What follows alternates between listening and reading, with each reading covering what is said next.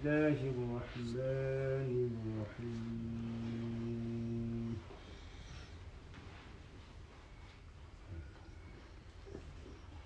وما محمد إلا رسول قد خلت من قبله الرسل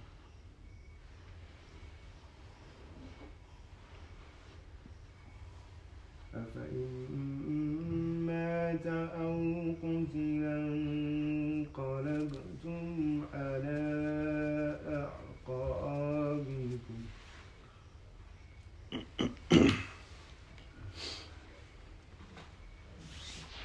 ومن ينقلب على عقبيه فلن يضر الله شيئا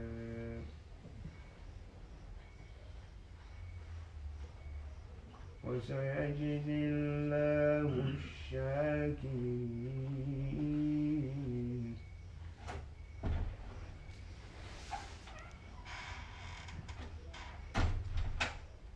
وما كان لنفس أن تموت إلا بإذن الله كتابا مؤجلا ومن يرد ثواب الدنيا نؤته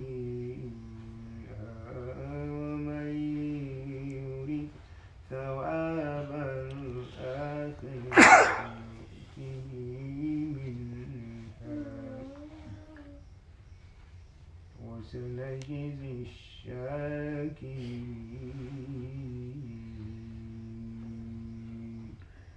صدق الله العظيم.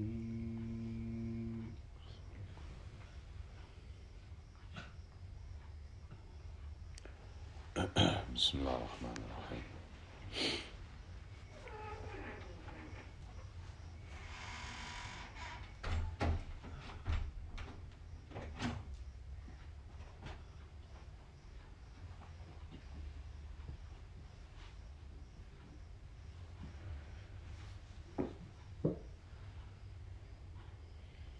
Allah.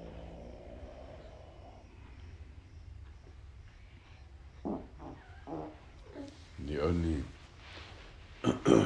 feasible way,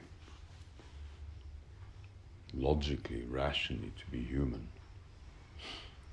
is to be in a state of dread.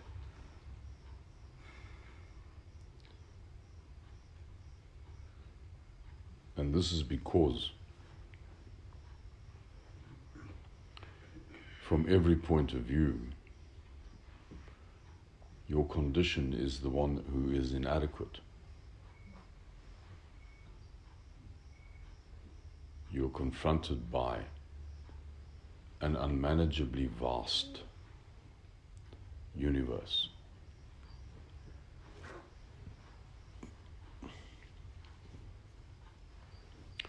The weight alone of it, the size of alone of it, is enough to more than annihilate and obliterate you. So why are you here?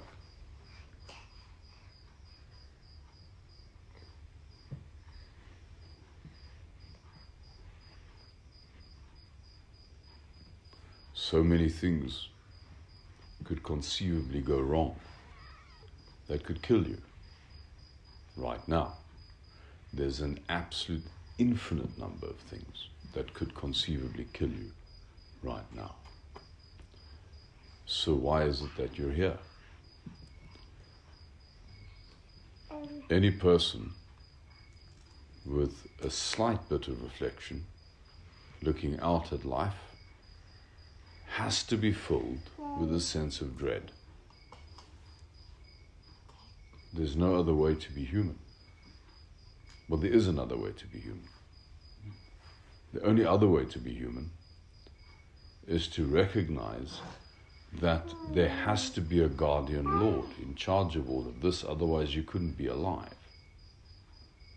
The matter is too complex, it is too big, it's got too many moving parts for you to be able to manage and be in charge of. You are only alive by the grace of some ingenuity which you cannot account for, which is bigger than you. So to be alive, to be reasonably alive, is to be in a state of terror, illa ladina amanu, except those who believe.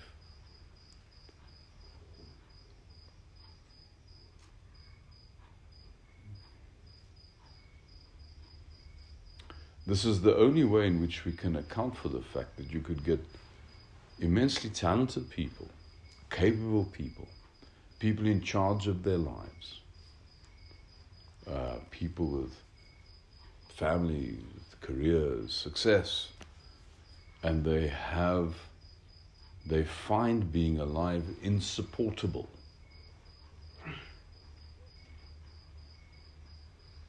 Another way of describing this dread which underlies, which sits at the backdrop of the human condition, is that it's in a sense a kind of death wish.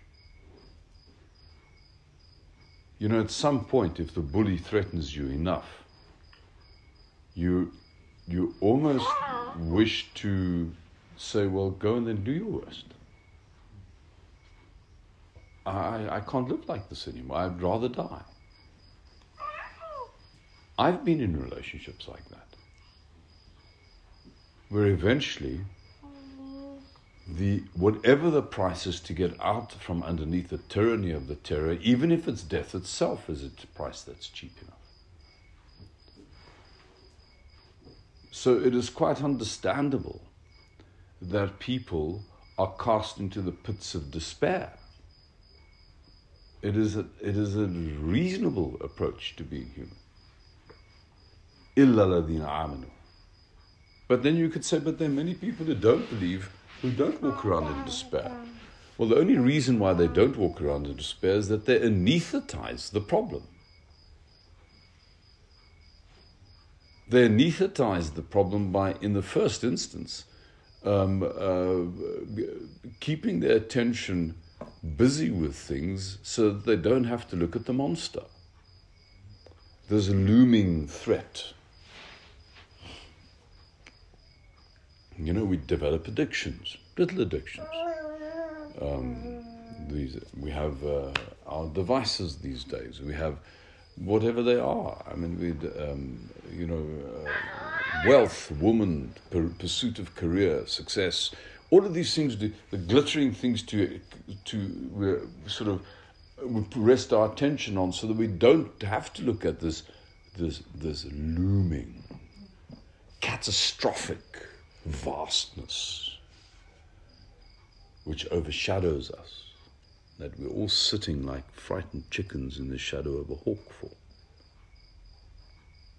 Illa ladina amanu.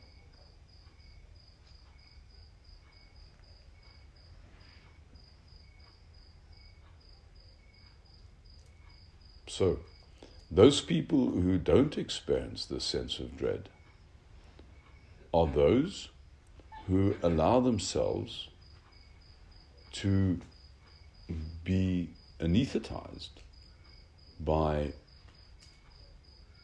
frivolous endeavors that take their attention away from the problem.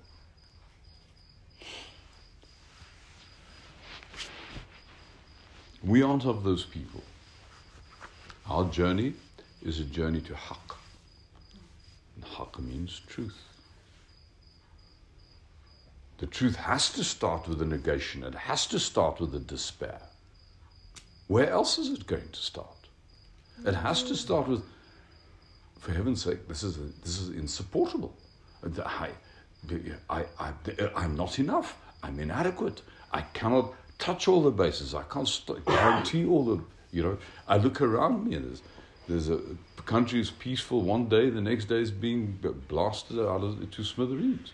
I see people around me, healthy today, tomorrow they're dying of some dreaded disease.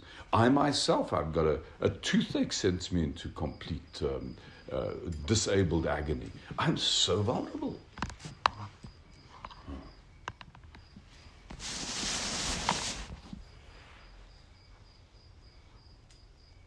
So you start off with that. You start off with an insight of your frailty. But then you have to go further. You have to say, well, despite the fact that I am so frail, I am here. I cannot account for the fact that I'm here on the basis of my ingenuity, because my ingenuity is obviously not adequate. It means there has to be a greater ingenuity which is making the whole thing work. That's Iman. That's an affirmation of a benign intelligence which is far bigger than your own, which is the custodial of your being, the custodial Lord of your being, the one who has your being gently, gently, gently in the palm of his being.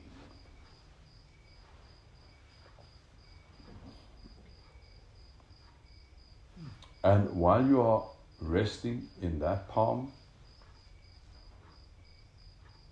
you are unassailable. We are unassailable because catastrophe itself holds no fear for you. Because you know that even the catastrophe is from him. My wife and I had this conversation today about, well, what about terrible things? What about global warming? What about terrible things that happen? Is that also by Allah? You know, us destroying the planet, is that also by Allah? I said, well, yeah, from one point of view, yes, it has to be. I mean, nothing is outside of the will of Allah. And I was reminded in this conversation of quite an embarrassing altercation I had with Sheikh Mustafa, who found, I mean, I thought his view was a bit primitive, but maybe there's great wisdom in it. He found our sort of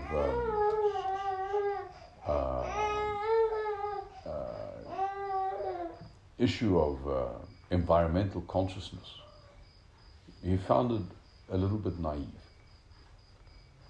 Because he said to me, so tell me what happened to the dinosaurs? In other words, what he was saying to me is, don't you recognize that change? Don't you recognize that decay? Don't you recognize that extinction is part of the condition? It was all his story. We cannot do anything outside of his story.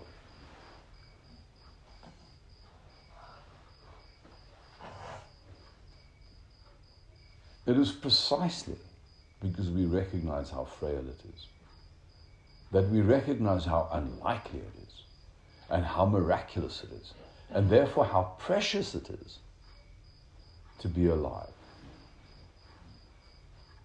to have this moment.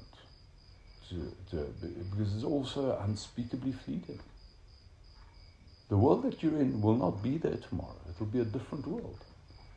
It will be irrevocably changed. You will be irrevocably changed. And one has these experiences of as you get older, of growing frailty. You know, things that used to work before, like your eyesight, they just don't work anymore. Your legs don't work like they used to anymore. Nothing looks like it used to anymore.